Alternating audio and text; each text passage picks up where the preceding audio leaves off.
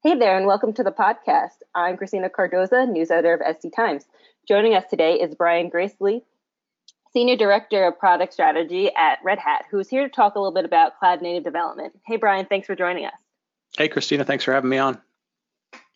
So, I think a good starting point here would be to just talk about what we mean by cloud native development, sort of how you look at it. Yeah, I think there's probably a couple of different things from what you might consider kind of normal development of applications.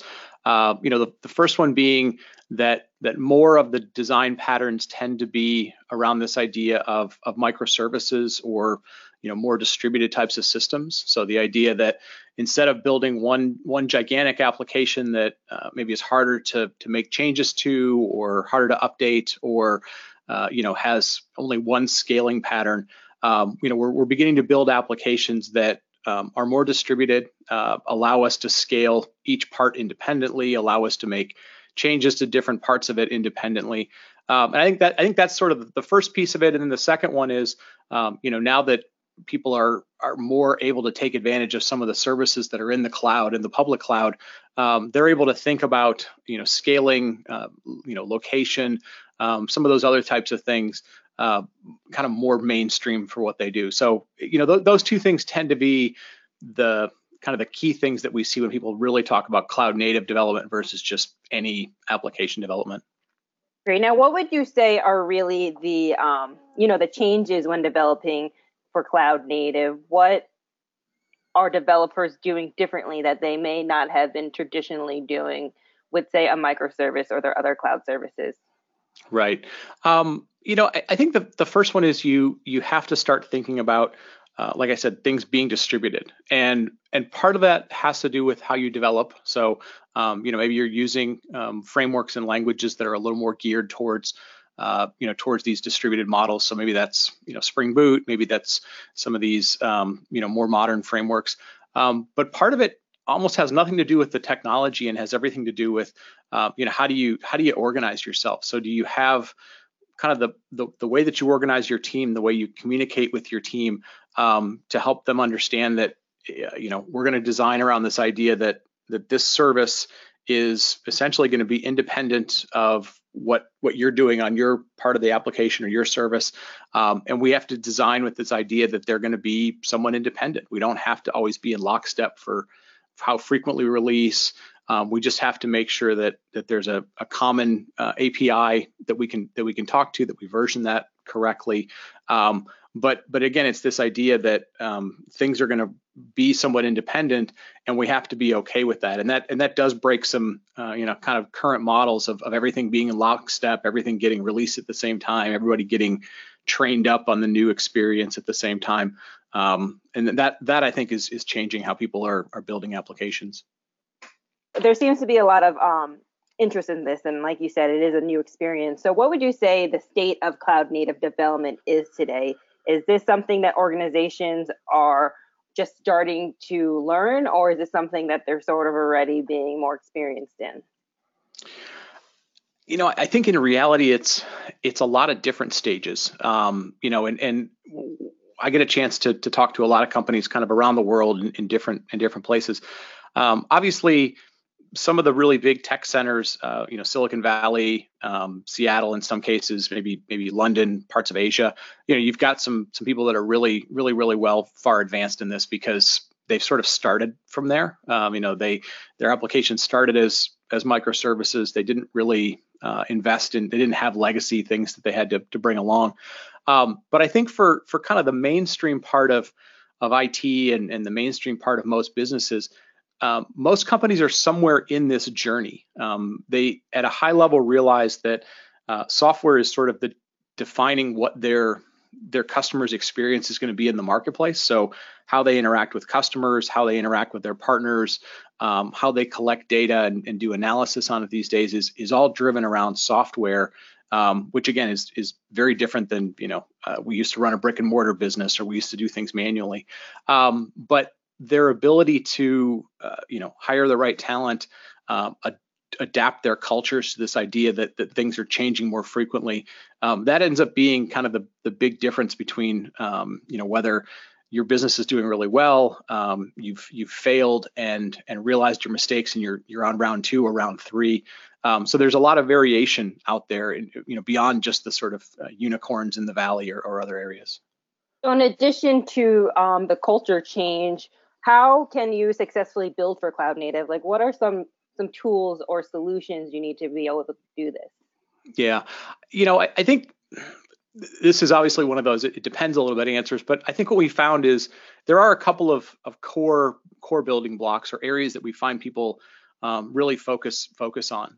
The first one is, in terms of technology, finding platforms, sort of application platforms that do a lot of the difficult work for them. So as an example, we've seen Kubernetes be a technology that's really taken off. The reason people like it is it has a lot of automation built in, so that's a nice characteristics of it.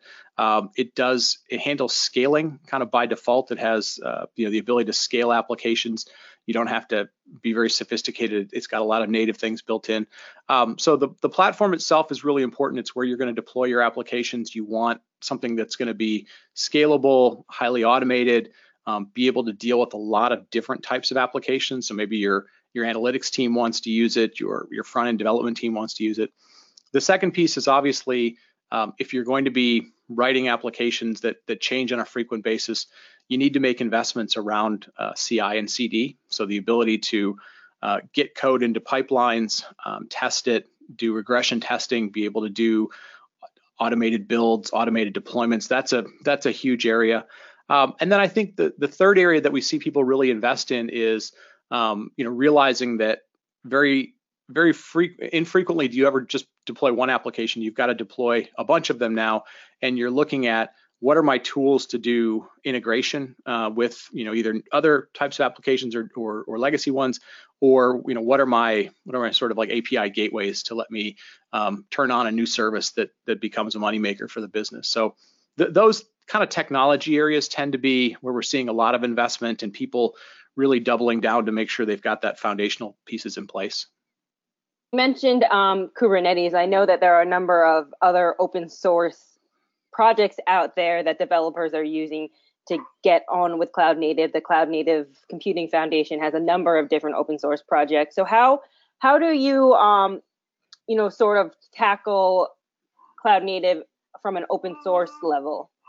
Yeah, it can be really overwhelming. So the Cloud Native Computing Foundation, for those that aren't familiar with it, is kind of one of the governing bodies that a lot of these projects move into. It allows them to have, good governance. Lots of people can get involved.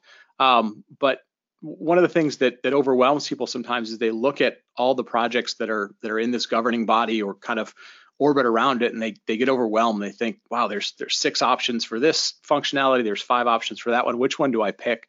I think the guidance that we give, and Red Hat's been involved with a lot of different projects for a long time, is you're looking for a couple of things, just kind of characteristics for any project.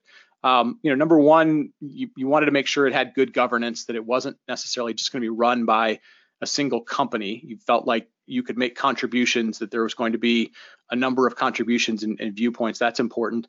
You want to be looking for kind of a variety of contributors. And what I mean by that is that lets you know that there's interest in the market from that. Developers or companies aren't really going to get involved unless they're hearing from the marketplace, hey, that's a problem we want to solve. So you're looking for variety and volume of contributors. And then, to a certain extent, keep in mind that nowadays with open source, there is always a lot of hype around something new. But in terms of, do I want to adopt this for my business? Do I want to put this in production? Go look at the versions. Go look at the, do real basic hygiene. A version 0.1 project that has 3 or 4 contributors, probably not going to be stable enough for what you want to do. So, that kind of old basics of, is it GA'd yet? Are there a lot of contributors? Do I feel like, it's beyond the initial hype cycle? Those are always good, good things to kind of check off on your list. And then you start getting into, what do I specifically want to solve? What problem do I want to solve? Is it a security problem? Is it a new framework? Is it AI? Something like that. You can dive into that a little more deep. Now, obviously, Kubernetes has been, one of the most popular open source projects in this area, but are there any other open source projects that you would recommend developers coming to Cloud Native start looking at? Yeah, if you're a developer, one of the things that is always top of mind for you is I would like to not have to be burdened with lots of worries about infrastructure and security and scaling. And so one of the areas that there's a lot of developer demand around is this idea called serverless or functions as a service, which is just I want to write my code typically in small chunks of code. I just want it to run. And so the open source project that's really centered around that is something called Knative. So K like Kubernetes native. And it really, what it does is it brings the power of like an Amazon Lambda function to Kubernetes. It's open source, so it can run anywhere. And it allows developers to run really kind of any language or framework that they're used to in this small functions as a service, serverless way, without having to worry about all the underlying infrastructure and so forth. So that's an area that's probably very interesting to them, both because it's going to save them a lot of time and hassle, but more importantly, it's got a big community developing around it. So it's going to accelerate very quickly, and you can run it anywhere. So now, where do you think that all of this is going? Do you have any predictions or any outlooks for the future of Cloud Native over the next couple of years? Yeah, I think it's, like I said earlier, it's kind of in these various stages in terms of maturity. But I think the reality of it is this idea that we're going to write software that gets updated more frequently. It's probably going to be built in a more distributed manner. That's become pretty mainstream. And I say mainstream, insurance companies are talking about it, banks are talking about it, governments are talking about it. So as a developer, you can feel pretty confident that this model is going to have a long life. It kind of aligns to the way that we do business. It aligns to our willingness to kind of wait for things. We become very impatient. And I think the good news is, like I said, there's really good innovation happening in open source. So whether it's Kubernetes or Knative or kind of the ecosystem that's around these platforms is very strong. There's a lot of development. The other really good news is it's being adopted kind of in every way possible. So you can go get the open source projects and open source software. You can kind of build things yourself. There's lots of commercial offerings that are out there. So there's very likely that your business is probably going to buy these technologies in some way, shape, or form. But then the other thing is there's lots of these being offered as managed services, directly out of the cloud or on top of the cloud. So, if you just want to get started today, there's lots of options for you. And again, because the communities around these are pretty robust these days, you can find people that, will help you with your problem. There's free training online. You need almost no tools to get started. Everything can kind of be done on your laptop and with a browser. So it's a very exciting time.